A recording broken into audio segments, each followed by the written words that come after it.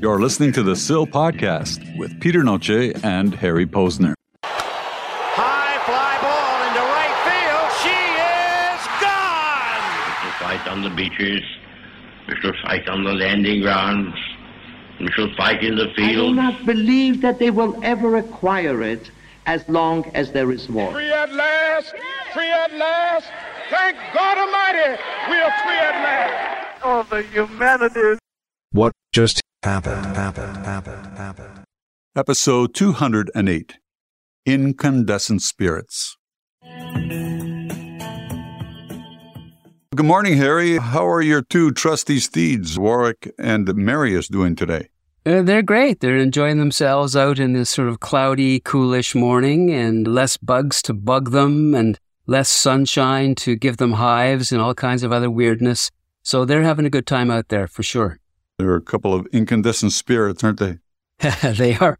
Today we're talking about incandescent spirits, referring to, well, a number of individuals. We're going to focus mainly for the first part of our conversation on one of the most prominent and popular inventors of his day, Thomas Alva Edison, who most people associate with the discovery or the creation of the modern light bulb.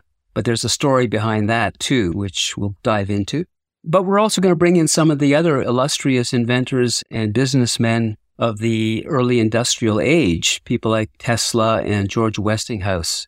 These three gentlemen, Edison, Tesla, and Westinghouse, were all born at roughly the beginning of the Industrial Revolution.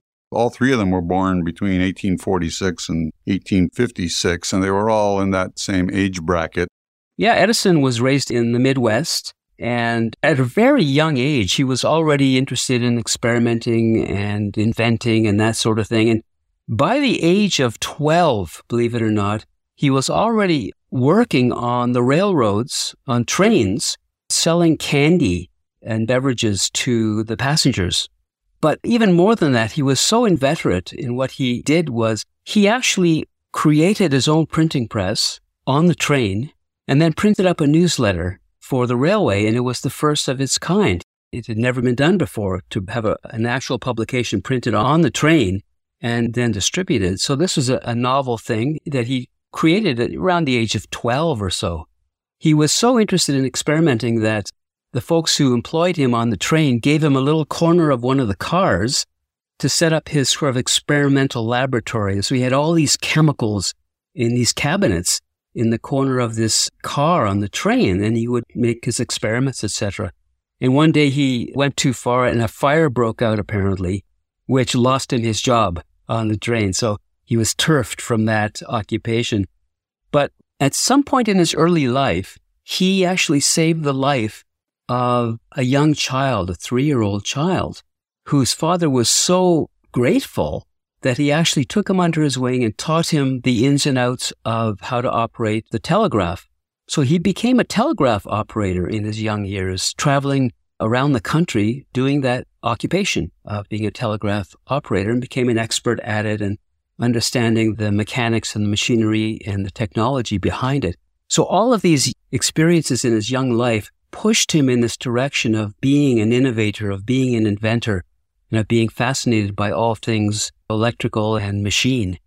Other interesting elements about Edison: in his early life, he had scarlet fever and apparently became deaf in one ear, which was interesting because later on he got interested in the telephone that had already been invented, but he wasn't able to hear very well on the phone. The microphone mechanics weren't very sophisticated, so he took it upon himself as an inventor to create a better microphone system in the telephone so that he could hear, and that those who were hard of hearing could hear more clearly. Some people accuse him of being a thief in a way, of stealing other people's ideas.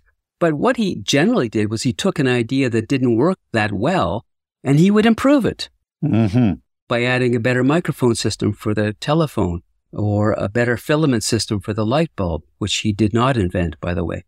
So what you just discussed with the audio portion of the microphone portion of the telephone, that also led to the phonograph, which he's really noted for as well. And you alluded to his early history. He already showed signs of entrepreneurial tendencies as a young boy.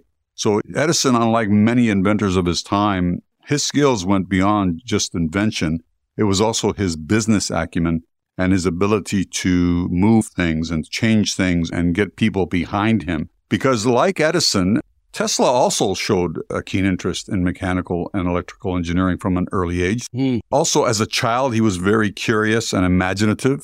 Unlike the other two who were born in the U.S., Tesla was born in Serbia in 1856, and he came to the U.S. in 1878, at the age of 28, with literally 4 cents in his pocket. And that's how the story really begins between these two, because Tesla, having the skills that he had and Edison having the interest that he had in electricity, learned of each other. And Tesla, by the way, had already heard of and respected Edison before he even came to America. So the two of them met, and the story begins with Edison actually hiring Tesla.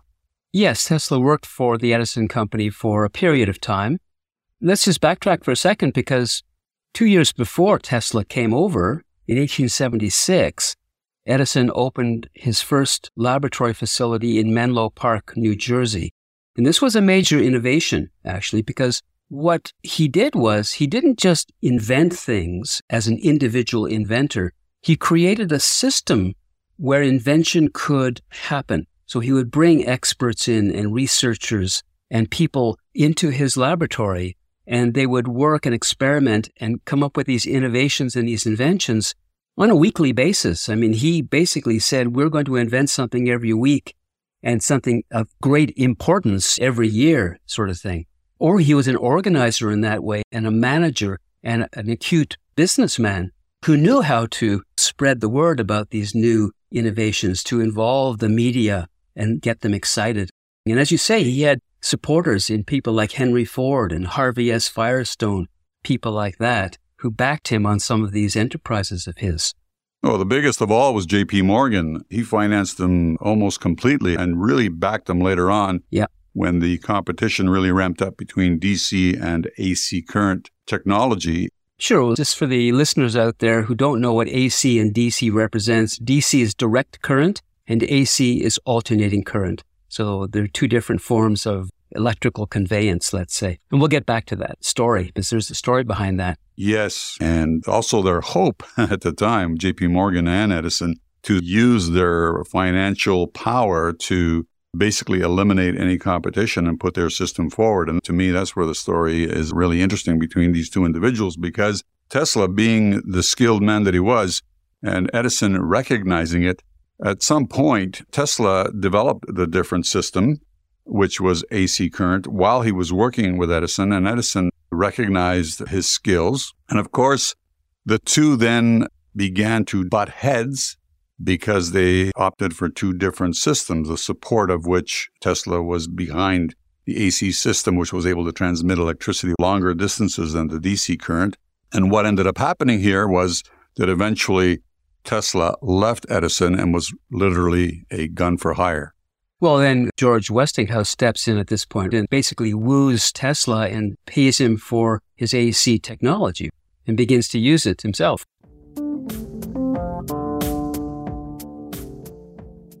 It's interesting how these three lives intertwined, circled around the same flame, and the competition began to step up. Now, this technology was going to change the world, because electricity, as you know, gave us daytime at nighttime. Mm-hmm. The World's Fair, late in the 19th century, the competition and some of the not so nice methods were used by Edison in particular to discredit or try to discredit AC. Essentially, this was the VHS beta race in electricity at the time as to who would dominate.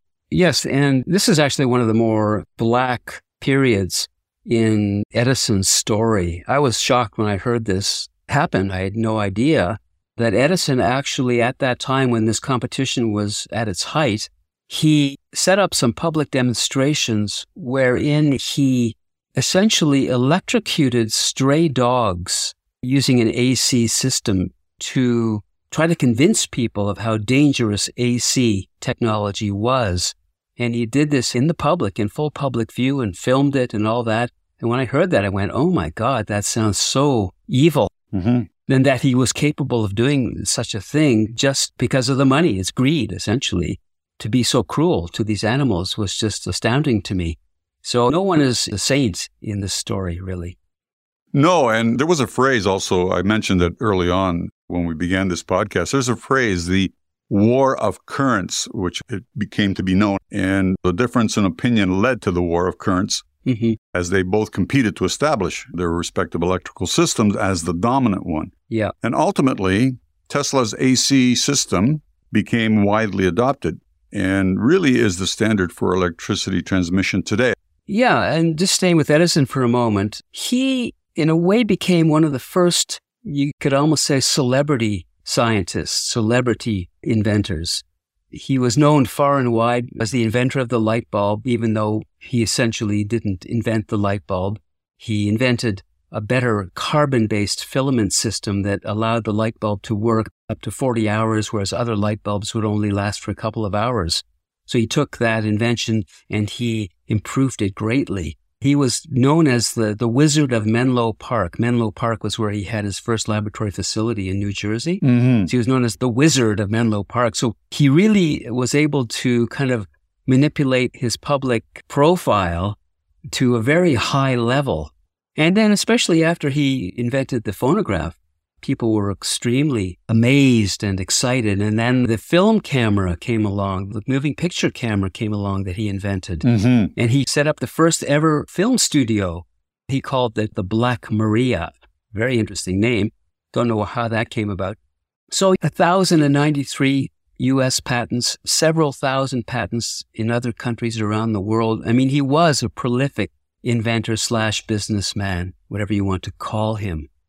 Even with his spotty periods electrocuting stray dogs, which in that time period, maybe people didn't feel as strongly about animals as we do today. Maybe there was more of a lenient aspect to that. But despite all that, you have to consider him one of the great inventors of the 19th into the 20th century. Oh, definitely. As you said, there were so many other inventions and so many other things going on. All this activity was actually creating for the world at large. When you compare it to today, for example, I would say that this particular period in history, the final 2 decades of the 19th century, you could easily compare it to what's happening today relative to the technology that was available. Yeah, it was a kind of renaissance in a way, ramping up the Industrial Revolution really profoundly and producing the world that we know, the modern world. Mm-hmm. By the way, just a couple of side notes. Edison only slept 4 hours roughly a night, taking little cat naps during the day. And he just said that he felt it was a waste of time to sleep, sleeping through very productive hours where you could be doing something, creating something. So he was able to get along on only 4 hours sleep, which I think is pretty amazing. Oh, and then there's this. Thomas Edison, there's a white guy that would work. Worked 24 hours a day, never stopped, never slept. Stayed in the laboratory, had 1,300 different patents, never slept, never stopped. A lot of people don't know it, but Mrs. Thomas Edison later invented the vibrator.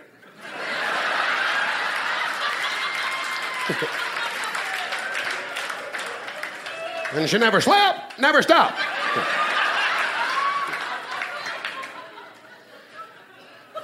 If Edison had known when he invented the record player and the movie camera was going to turn into Marilyn Manson, he'd have said, forget it, I'll fix the toaster.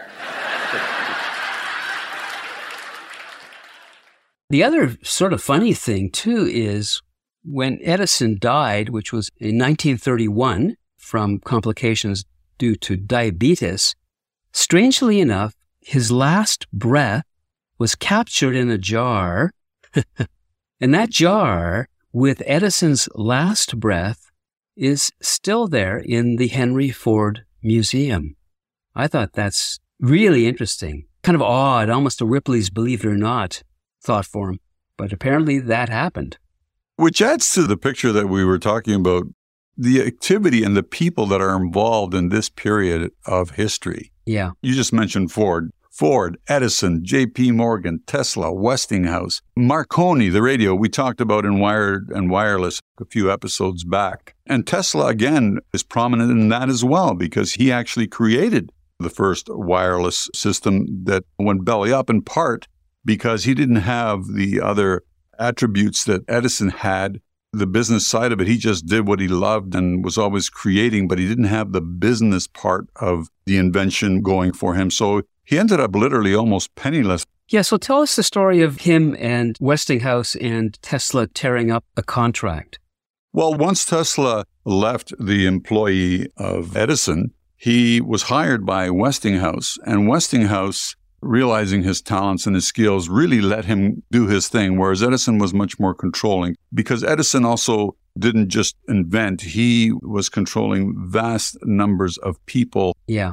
One of Edison's main abilities was the management of people to point towards whatever it was that he wanted to do, but he tended to be a focal point of everything that happened, even though he had legions of people working for him.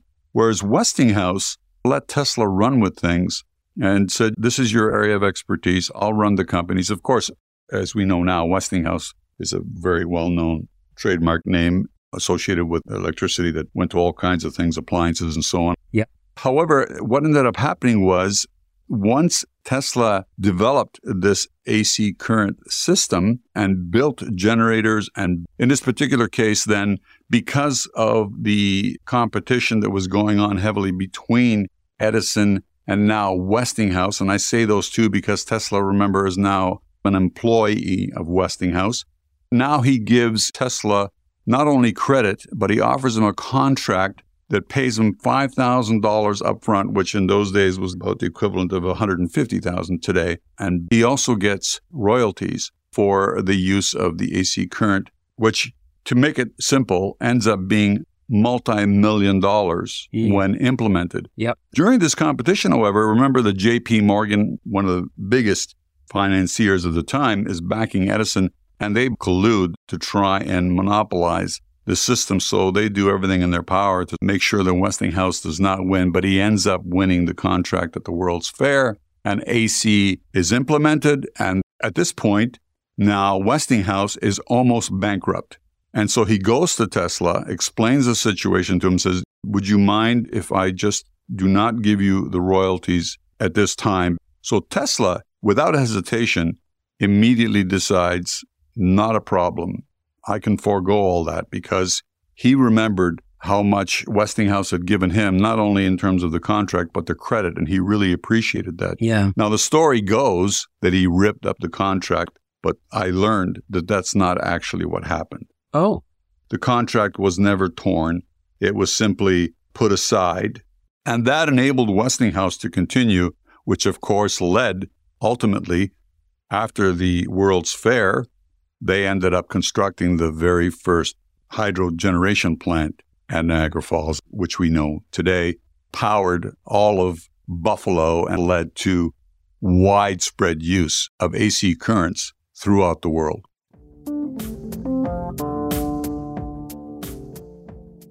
As controversial in a way as Edison was, getting criticism for, quote unquote, stealing other people's work and claiming it as his own, electrocuting animals and stuff, as negative a view that some people had of Edison, apparently George Westinghouse was something of a saint, wasn't he, in terms of how he approached people and the work?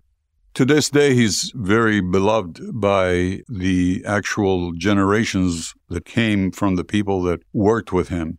He recognized things way back. He was actually controversial in the sense that the other entrepreneurs or the other corporate heads did not like that he treated his workers so well and that he gave them time off. And he would oftentimes, if they were ill or their families needed assistance, he would give them time off with pay and so on. Westinghouse remains to this day a beloved figure. They've put up statues to him and many other things because he was known as a benevolent fellow who oftentimes would roll up his sleeves and work with the men in the plant. Westinghouse was very skilled at what he did, and one of his fortes, apart from being an inventor himself, was that he was very well liked by the people that he employed. Yeah, which is unusual during a time when there was no unionization at this point. To have that kind of relationship with your workers was a pretty amazing thing. Yes, both Tesla and Westinghouse seemed far more preoccupied with creating things that were of benefit to people than they were about the money. Mm-hmm. In fact, both really suffered financially. Westinghouse, throughout his life, he would often be on the verge of bankruptcy because he would just invent and create.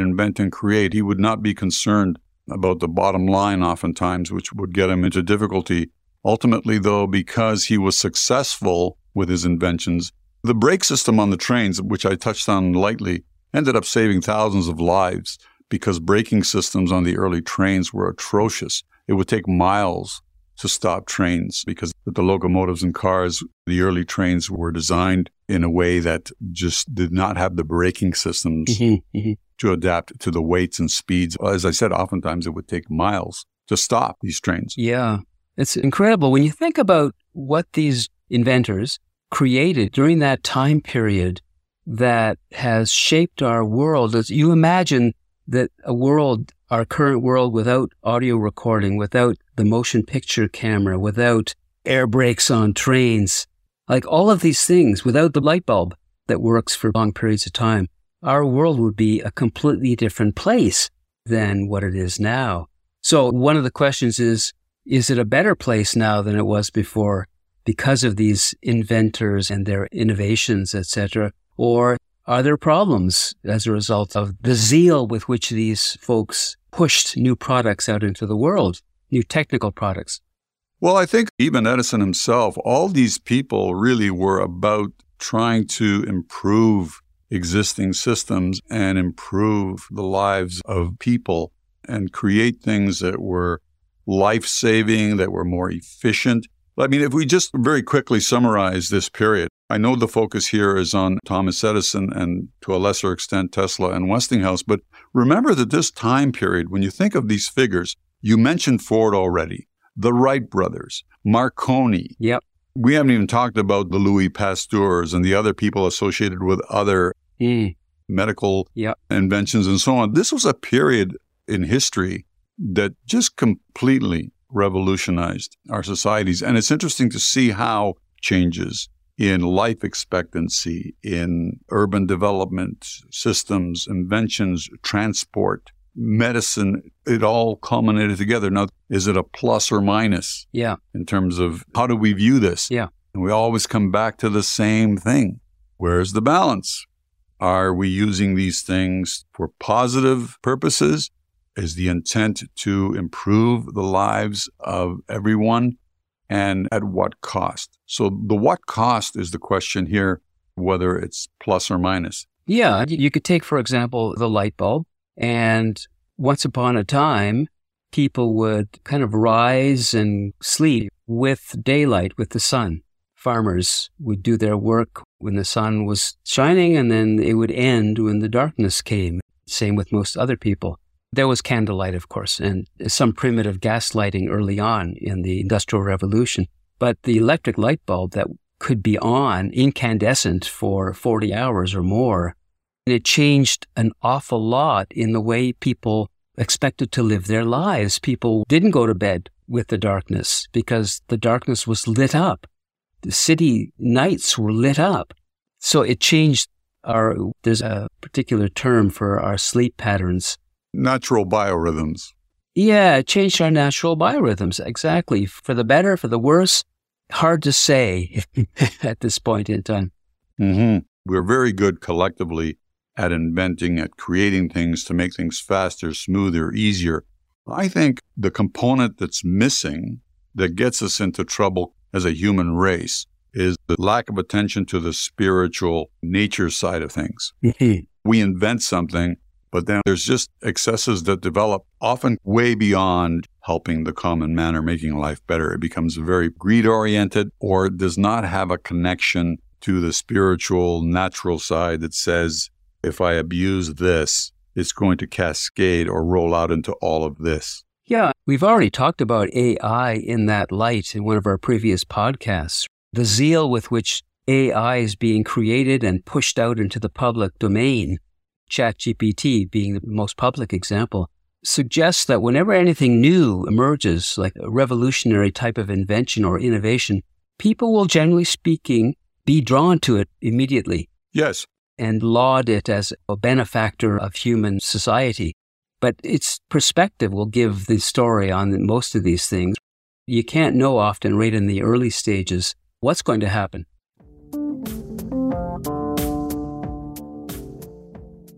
When we talk about people and inventions, you have an inventor, a person who dedicates their life perhaps just out of sheer passion for what they're doing, which then goes into the hands of people that have no connection to that whatsoever. Paper pushers, financial people who then take that and exploit it for other purposes. Yeah. So I think the real creators or the innovators, the inventors, the people who have the ideas that create things, oftentimes we confuse them with the end product and the end result. There's a movie going on right now, Oppenheimer. Mm-hmm. Is it him who developed the end product, or is it the literally, no pun intended, army of people, politicians, and so on, who now use this for their own ends? Yeah, no, I think there's a distinct difference between the 19th century inventors and innovators who were more hands-on in terms of what happened to their products. I don't think there were as many middlemen and middle companies involved as a product now that gets put into the world. So, yeah, the abuse factor can be very high today because of that.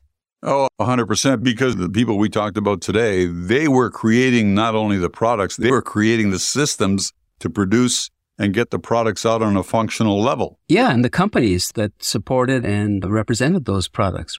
I suppose Elon Musk could be, in a sense, an echo of those 19th century pioneers, would you say, among all the public figures? Absolutely. And like him or not, even people who don't particularly like him respect the scale on which he takes things on. Mm-hmm. Yeah, yeah. So here's the other little element, maybe to finish this off with. We saw this somewhat during COVID, where, say, a musical artist like Van Morrison, who is extremely popular, right, a legend really in the music industry as a musician and artist, he began to speak out against the COVID measures and the coercion of the vaccinations, etc. And there were cohorts of millions and millions of people who turned on him, who had loved him as a musician, and essentially said he's now an evil bastard and never going to listen to another song by him ever again, yada, yada, yada. Well, thinking about Edison and his electrocuting dogs to make a point is really a horrible thing. It's really terrible. And yet we have to also understand the context in which he might have done such a thing. In that day and age, people were treated horribly to begin with, of course, workers, etc., but animals even more so. We didn't have the same attitude towards animals and the same sort of advocacy for animals that we do today. So you have to sort of take these things into account before making quick judgments on who these people were who invented so many of the things that we now take for granted. That's just a point I wanted to make. I would say that one of the main differences between things that were invented 100, 150 years ago and today is that the evidence was much clearer. When a radio was invented, when a light bulb was invented, when an airplane was invented, the results were very, very clear and very definable. Today, much of what happens is not seen. The financing is not known. Yeah. There's no way of clarifying. Before, it was more basic. And a lot of that had to do with a much broader picture, which was the simplicity of life as well. We had far fewer things to contend with. When Westinghouse invents a braking system that's able to stop a train in 100 meters instead of 2 kilometers, it's very clear what the end result is. Yeah. Many of the things that happen today, like a simple app on a telephone, it's innocuous. It's there with 1,000 other apps. Yeah. That innocuous app may be giving them very pertinent data or exploring habits and so on that are being used for many more things that we don't even see or know about. Well, sure. Look at the mRNA vaccine that was pushed on populations around the world was based upon a technology that had been in research for a few decades prior to this, but I had never heard of it before the vaccine came out, that term, mRNA. And so in a sense, behind the scenes being worked on, and then it was thrust upon the public in the form of these vaccines. And people had no idea what they were putting in their arms, consequently, when you think about it that way. Mm-hmm. If we do nothing else with this podcast, I hope that we're offering you at least something to think about or reflect on. Amen. And we'd love to hear from you. Send us a note. We have an audio comment button on every page, I think, of the silpodcast.com website. And send in your comments. What would you like to hear more about? And thank you for those of you that have left a comment. We only have a handful on the actual site. We've received many more than that. So, Harry, have a good one. And as usual, ciao. Lights out. And ciao, Peter.